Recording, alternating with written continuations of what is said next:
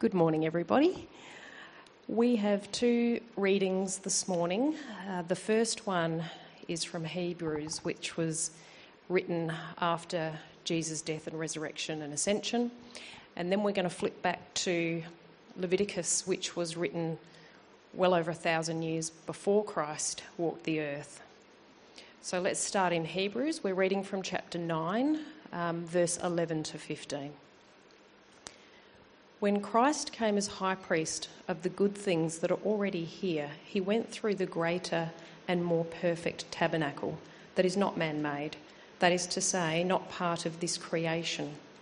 He did not enter by means of the blood of goats and calves, but he entered the most holy place once for all by his own blood, having obtained eternal redemption.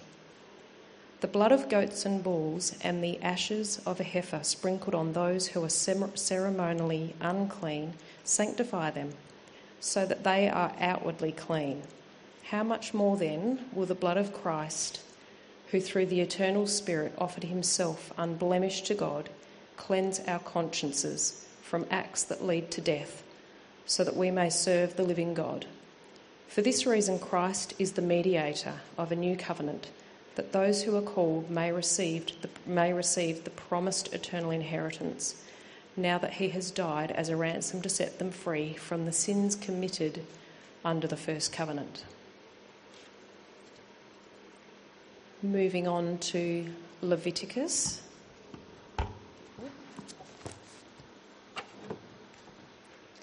Chapter 16, starting at verse 1 and going through to verse 22. The Lord spoke to Moses after the death of the two sons of Aaron who died when they approached the Lord. The Lord said to Moses, "Tell your brother Aaron not to come whenever he chooses into the most holy place, behind the curtain in front of the atonement cover on the ark, or else he will die, because I appear in the cloud over the atonement cover. This is how Aaron is to enter the sanctuary area, with a young bull for a sin offering and a ram for a burnt offering. He is to put on the sacred linen tunic with linen undergarments next to his body. He is to tie the linen sash around him and put on the linen turban. These are sacred garments, so he must bathe himself with water before he puts them on. From the Israelite community, he is to take 2 male goats for a sin offering and a ram for a burnt offering. Aaron is to offer the bull for his own sin offering to make atonement for himself and his household. Then he is to take the 2 goats and present them before the Lord at the entrance of the tent of meeting. He is to cast lots for the 2 goats, one lot for the Lord and the other for the scapegoat. Aaron shall bring the goat whose lot falls to the Lord and sacrifice it for a sin offering. But the goat chosen by lot as the scapegoat shall be presented alive before the Lord to be used for making atonement by sending it into the desert as a scapegoat. Aaron shall bring the bull for his own sin offering to make atonement for himself and his household, and he is to slaughter the bull for his own sin offering. He is to take a censer full of burning coals from the altar before the Lord and 2 handfuls of finely ground fragrant incense and take them behind the curtain. He is to put the incense on the fire before the Lord, and the smoke of the incense will conceal the atonement cover above the testimony, so that he will not die.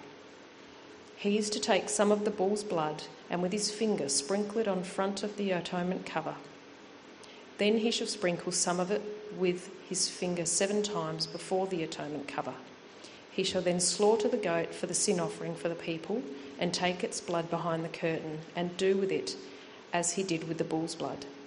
He shall sprinkle it on the atonement cover and in front of it.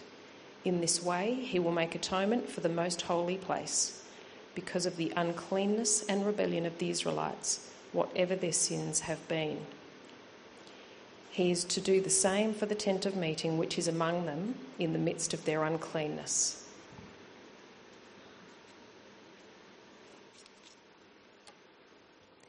No one is to be in the tent of meeting from the time Aaron goes in to make atonement in the most holy place until he comes out, having made atonement for himself, his household, and the whole community of Israel. Then he shall come out to the altar that is before the Lord and make atonement for it. He shall take some of the bull's blood and some of the goat's blood and put it on all the horns of the altar. He shall sprinkle some of the blood on it with his fingers 7 times to cleanse it and to consecrate it from the uncleanness of the Israelites. When Aaron has finished making atonement for the most holy place, the tent of meeting and the altar, he shall bring forward the live goat. He is to lay both hands on the head of the live goat and confess over it all the wickedness and rebellion of the Israelites, all their sins, and put them on the goat's head. He shall send the goat away into the desert in the care of a man appointed for the task. The goat will carry on itself all the sins to a solitary place, and the man shall release it in the desert.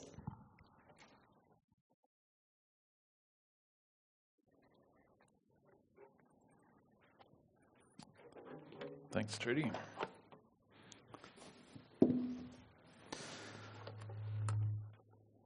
One time when I was about, 8 or something like that, and my dad was about my age, he took us on this bushwalk, and Dad's bushwalks were always a little bit crazy. So we went to this place, and I actually managed to find it on Google, like Google Photos, and here's a picture of it right here. It was a creek with a dam wall, but I don't know if you can see in the picture, the dam wall's been cut out. It wasn't like that when I was young. It was still just solid concrete across. And so the water came all the way up to that top line there that's just sort of cut out a little bit in the top, and then it would just spill over the edge slowly. And so along that top bit was like really slimy and slippery, which didn't stop us kids from walking out along the dam wall, and Dad too, mind you. We'd walk along the edge of the dam wall, across that water bit, back onto the other concrete side. And my younger brother, even though he was only about 4 at the time, he never knew his limitations. Look at him. He was a hyperactive terror. He looks nice, but look at that cat. That's terrified. There he is, terrorizing the cat. Here he is, terrorizing Dad. Makes me feel better as a dad just looking at how tired he looks up there. My brother, he always thought he could keep up with the older kids. And so he follows us out onto this wall. And then when he gets near the middle in that watery bit, he slips into the creek, and straight away he sinks down into the brown water and disappears completely. I can still sort of remember just that feeling of absolute panic and powerlessness. But thank God, Dad was actually pretty close, and he didn't seem to panic. He didn't even jump in or anything like that. He just reached right down with his arm into the water, feeling with his hand, and somehow he manages to feel my brother's hair kind of waving around in the water. He grabs onto it and pulls him up back into the sunshine. Now, it was all over in probably, 30 seconds or something like that. But for me, the terror of what could have been, it's just always stayed with me. I just remember feeling so relieved. But my little brother, he wasn't relieved. He was livid. He burst into tears like you'd expect, except his issue wasn't that he nearly drowned. It was that Dad had pulled his hair. And he was furious. I don't know if he's ever forgiven him. He thought, Dad has pulled my hair and he's got no good reason to, and he just kept going on about it for the rest of the day. He didn't seem to understand the danger that he'd been in. And so he completely misread that Dad pulling him up by his hair wasn't an act of cruelty. It had saved his life. Now, as I reflected on this, I was thinking, don't you reckon if you're a parent, or if you have a parent, all of us, don't you reckon being a parent is full of these kind of moments?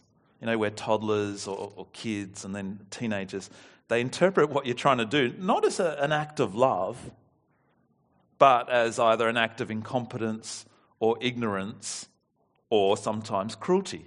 How come can't I have ice cream for breakfast? How come can't I just take a packet of pizza shapes for lunch to school and that's it? How come can't I play Fortnite 24/7? Or how come can't I have a boyfriend who's 5 years older than me? The answer is never because Mum and Dad love me, is it? It's A, because they're incompetent, B, ignorant, C, cruel, or more likely D, all of the above. Now, I'm exaggerating a bit. It's Father's Day, I'm allowed to. But you get my point. So often kids, they misunderstand what parents are doing. And it's the same for most of us with God. when we really look closely at God, really look closely at what he does, there are moments that we find just so jarring with him. Moments where we just don't understand him. Moments that we're likely to interpret as him being either incompetent, ignorant, or just plain cruel. Like we've been looking at the book of Leviticus, like Craig said before, these last few weeks, and it's just full of all these kind of moments, don't you reckon? It's an ancient book, a truly ancient book, over 3,000 years old. And it's full of these jarring, hair-pulling kind of moments. We just had read one of the most important days in the Israelite calendar, God's people's calendar, a ceremony called Yom Kippur, or the Day of Atonement. But maybe for you, it just felt confusing as it was read, or maybe even wrong with the priests and the garments and the animals being sacrificed. Now, in a minute, I'm going to explain what this ceremony, this ancient ceremony, was about. But even as I do that, chances are that will actually just highlight more of these hair-pulling kind of moments. But stick with me if you can, because this isn't God being incompetent or ignorant or cruel.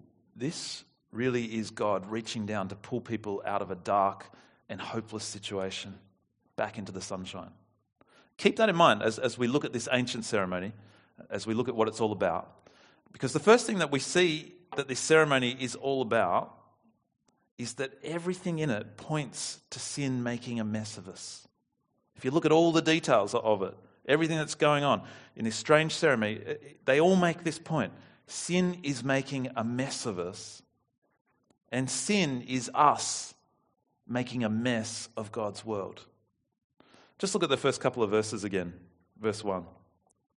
The Lord spoke to Moses after the death of the two sons of Aaron who died when they approached the Lord. The Lord said to Moses, "Tell your brother Aaron that he's not to come whenever he chooses into the most holy place behind the curtain, in front of the atonement cover on the ark, or else he will die. For I will appear in the cloud over the atonement cover." Now let me just give you a quick bit of background so that you can understand what's going on here. God, he's just saved his people out of slavery in Egypt. Egypt was the superpower of the day. Pharaoh was the kind of supreme king. He was seen even like a god by his people. But the true God had stepped in and fought for his people to rescue them from slavery. And Egypt and Pharaoh were humbled, brought to their knees until finally broken, they let God's people leave. And so now God's people are on the move from Egypt. They're like a huge army, all in tents. And God tells them to set up a tent for him right in the middle of their camp as a kind of mobile palace. And in fact, the way that the tent was to be set up, we heard the other week, it mirrored the way that Ramesses, one of the pharaohs, Ramesses II, had set up his battle tent. They found pictures of it that actually show the same thing. God was showing them that he's not only a king, he's the true king, the true superpower, greater than any pharaoh. And from this tent, there in the middle of them, he'd be there, present with his people. He really would be present, ruling as their king. And so when Aaron's sons, when they just waltzed into the tent, into his presence, kind of as casually as you might open the fridge to look for a snack, they died. And so here God's telling Moses that Aaron is not to do the same thing, not to make the same mistake. Because even though Aaron, he's the most senior kind of religious guy they've got, it didn't matter. Even he was completely incompatible with God because of the mess of sin. Now, this is a hair-pulling kind of moment, don't you reckon? Right here. It's confronting. We don't tend to think of God as being incompatible with us. Often these days we think the complete opposite.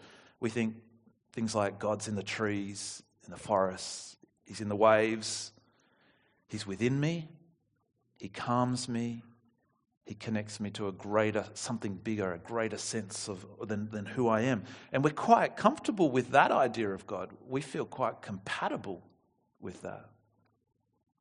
But God shows us powerfully here in this ancient ceremony that this doesn't go anywhere near close enough to who he really is. We need to change how we think about God.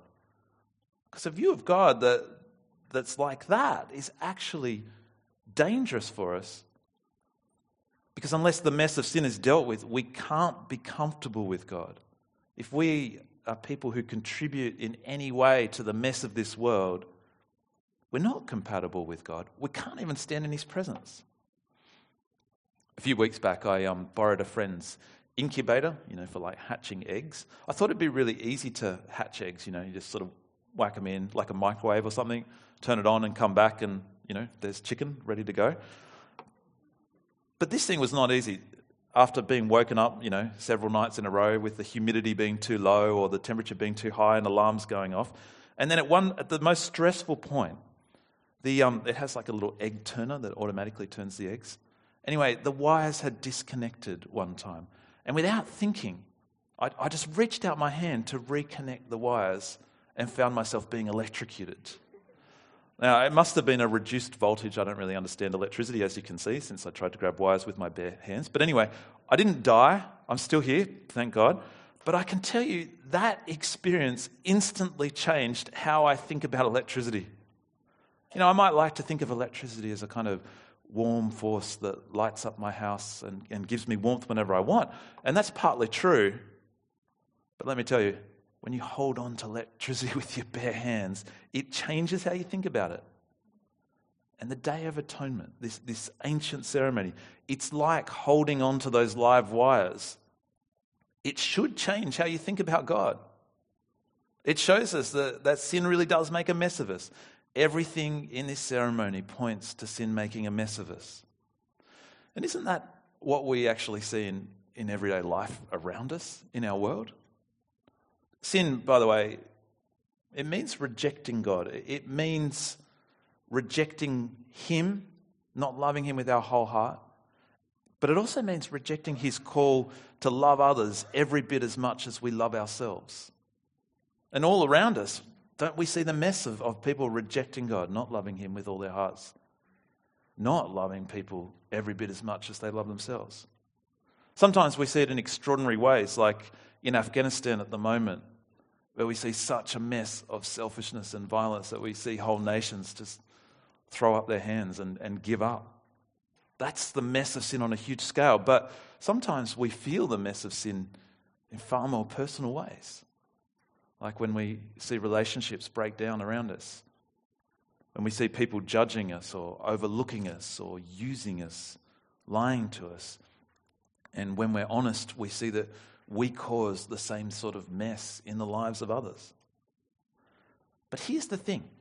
Everything in this ceremony points to God not taking this lightly. Everything points to sin clinging to us, messing us up and making us incompatible with God, making us part of the problem that God has to deal with to fix this world. Now, like I said, this is a jarring moment. And what we tend to think at this point is, we tend to think that God's the problem. His holiness is the problem. He's unrealistic. His standards are too high. A couple of weeks ago, we had lamb chops for dinner, and the fat on these things was like an inch thick. It was unbelievable. Anyway, after dinner, I threw a bit of the fat to our dog, Chestnut, and she absolutely loved it. She thought it was the best thing ever. But do you know what she did with it? I have no idea how, but somehow she used it as hair product. Just on the top of her head. She just sort of, I don't know, I don't even know how it was possible, but when I went to give her a pat, I thought, oh, look at her hair, it's sort of a bit wet. Turns out, as I patted her, it was rancid lamb fat, making her hair stick up straight on end. Now, I wasn't impressed. And I can tell you, I didn't hesitate for a second to banish her from out of the house until I could get around to giving her a bath. I didn't even think twice. Of course that's what I was going to do. There was no way she was going to be sitting on the lounge chair next to me trying to lick my face like she normally does. Now, you don't blame me for that, I don't reckon. You get it. But why is it that we understand that? But we struggle to understand that that's how God feels about my sin. That's how God feels about us because of how we treat him because of how we treat people he's made, people he loves far more than we ever could. That clings to us. Think about what it is. It's our lack of compassion that God can't stand. Our lack of goodness, our pettiness, our selfishness, narcissistic tendencies, our greed to consume whatever we desire, whoever we desire, our willingness even to use people, manipulate them to get what we want, our lack of humility, our self-righteous anger, our hypocrisy that we'll fairly happily judge others when really we're not all that different. Now, even we hate those things in other people when we come across them. Why would we think that God could possibly be compatible with these things? He's not. He hates this kind of stuff. But these things, they stick to us closer than we could ever imagine. And in this ceremony, everything in this ceremony, it points to this truth that sin, it makes a mess of us. But that's not actually the main thing that this ceremony points to. The main thing this ceremony points to is that God's heart for us is actually to clean us up from the mess we're making. That's what this ceremony shows far more powerfully. Everything points to God longing to clean us from the mess we're making. Look at verse 3 again. Look at the instructions that God gives to Aaron on how he can actually come into his presence. He says, this is how Aaron is to enter the most holy place. He must first bring a young bull for a sin offering and a ram for a burnt offering.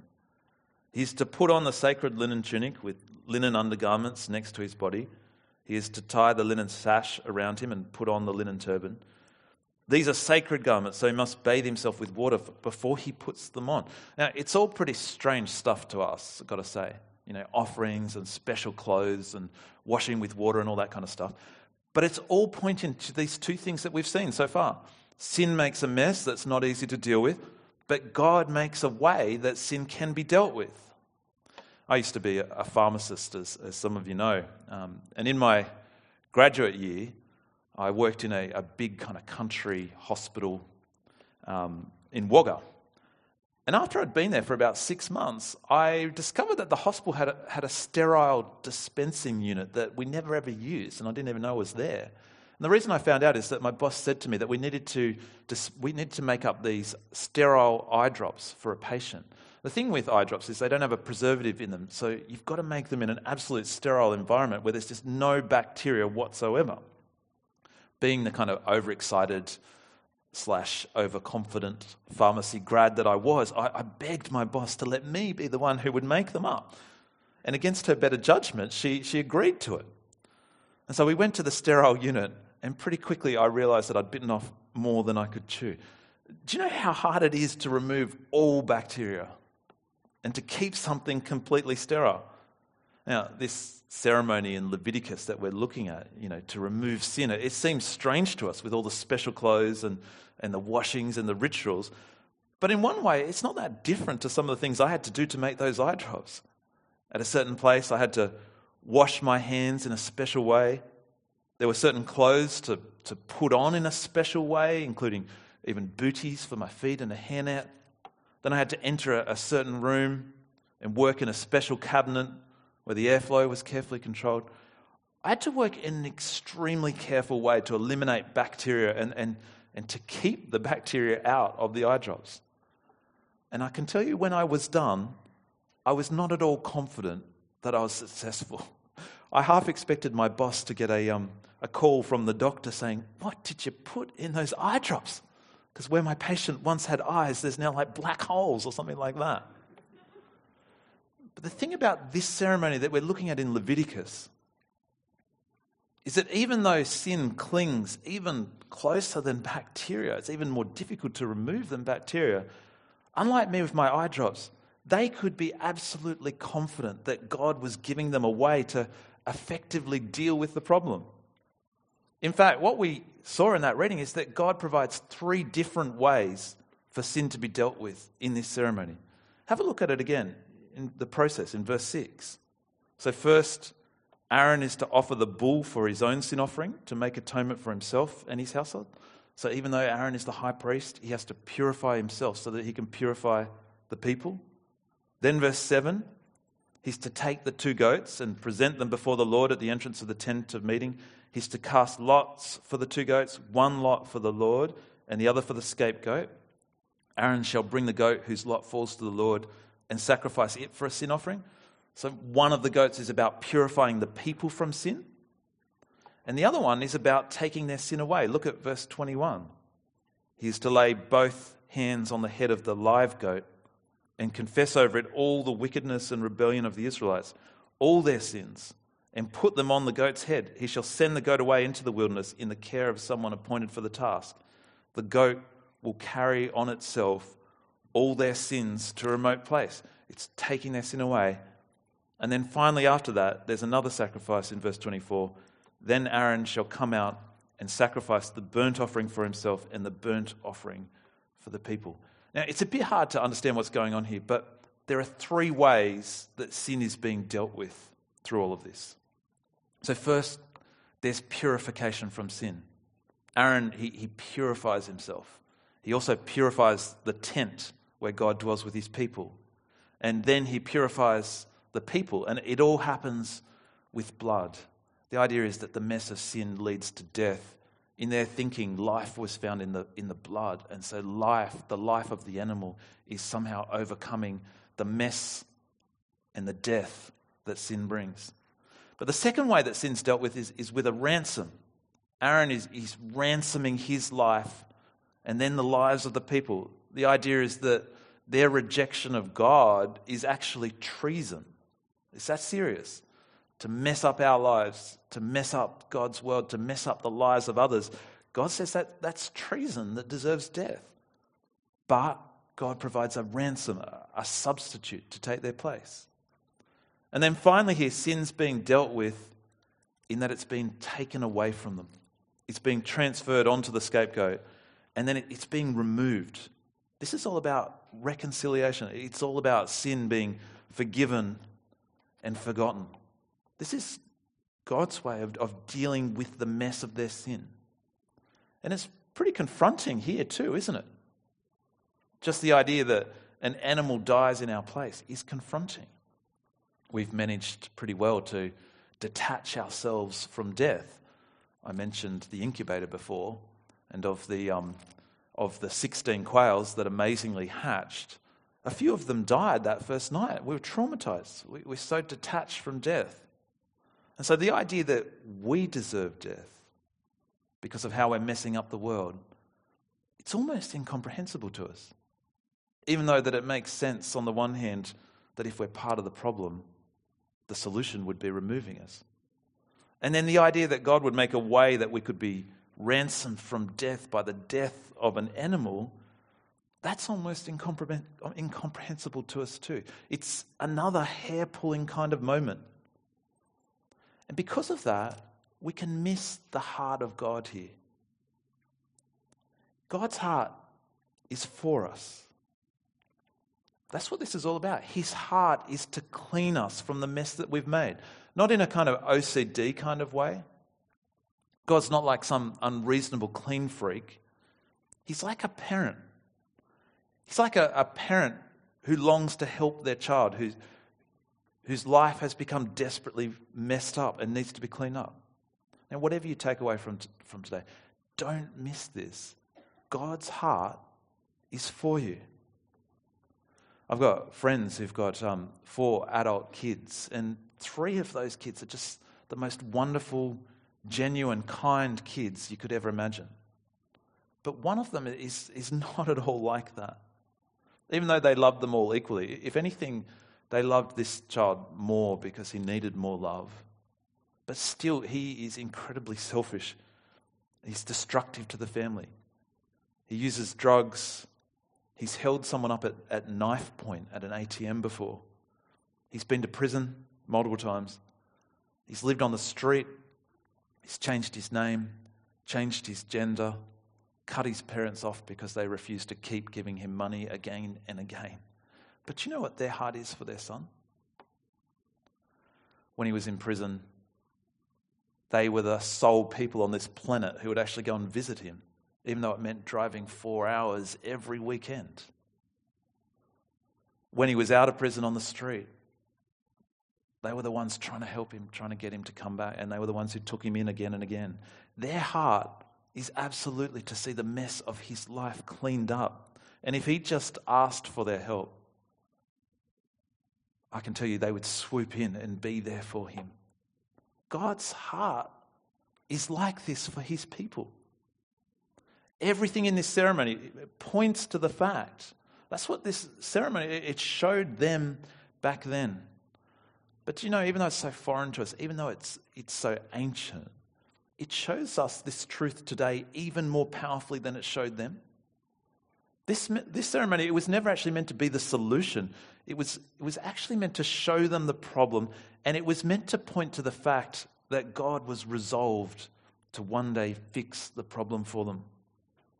Ultimately, we see that this ceremony, what we see in this ceremony, is that everything points to Jesus being the answer we need. This ceremony in Leviticus, they were told they had to repeat it every single year. But God's plan was that in one sacrifice on the cross, Jesus would make us fully compatible with God forever. Everything points to Jesus being the answer that we need. And sometimes we talk about God like he's only interested in getting involved in our lives in order to judge us. We think of him swooping in not to liberate us, but to hold everything that we've ever done over our head self-righteously, just so that he can be there and say, "Didn't I tell you so?" But that's not his heart. Jesus is God swooping in to clean up the mess of our lives. His death cleanses us. It purifies us like nothing else can. Jesus is God paying the ransom for us, giving his own life in the place of our life, our substitute. Jesus is God taking on the burden of our sin onto himself, the scapegoat, our selfishness, our brokenness, never to be placed back onto us, never to be held against us, never even to be remembered by God. That's the heart of God. That's the heart he has for you. That's the kind of Father our God is. But he won't force himself on us. He'll never force himself on you. But say the word, and he's there. And he'll clean up the mess of your life for you for good. Now, I told the story at the beginning about my dad saving my brother's life and my brother just completely misunderstanding what he was doing. Don't do that with God. What we've been talking about, it's not comfortable, but it's real. It's just so much easier to construct our own comfortable, compatible version of God. Anyone can do that. But I hope you can see that the real God is so much better than that. He loves you more deeply than any kind of made-up version we can come up with in our own heads. And what he'll do in your life, the difference he'll make, is far greater than any compatible God we construct. And even if you feel like God's pulling your hair, do something about that. Whether you're always here or even if this is just your first time here today, do something. And the thing to do is to follow where God is pointing you, to Jesus. And the way to do that is actually to talk to someone who knows him, ask him to help you explore Jesus more. If you've got no one that you can talk to, come and talk to me. I would love to point you to Jesus. Let me pray for us. Father, the heart that you have for us, we so misunderstand so often. We think of you as ignorant or incompetent or cruel, and yet nothing could be further from the truth. Your heart is to clean us forever, for good, to take our place in Jesus dying for us. To not even remember the mess we've made in our lives or the mess we've made in others, to not even remember it all. Father, help us to see your heart for us, to see who Jesus is for us. And Lord, to put our trust in him for good. And we pray this in his name. Amen.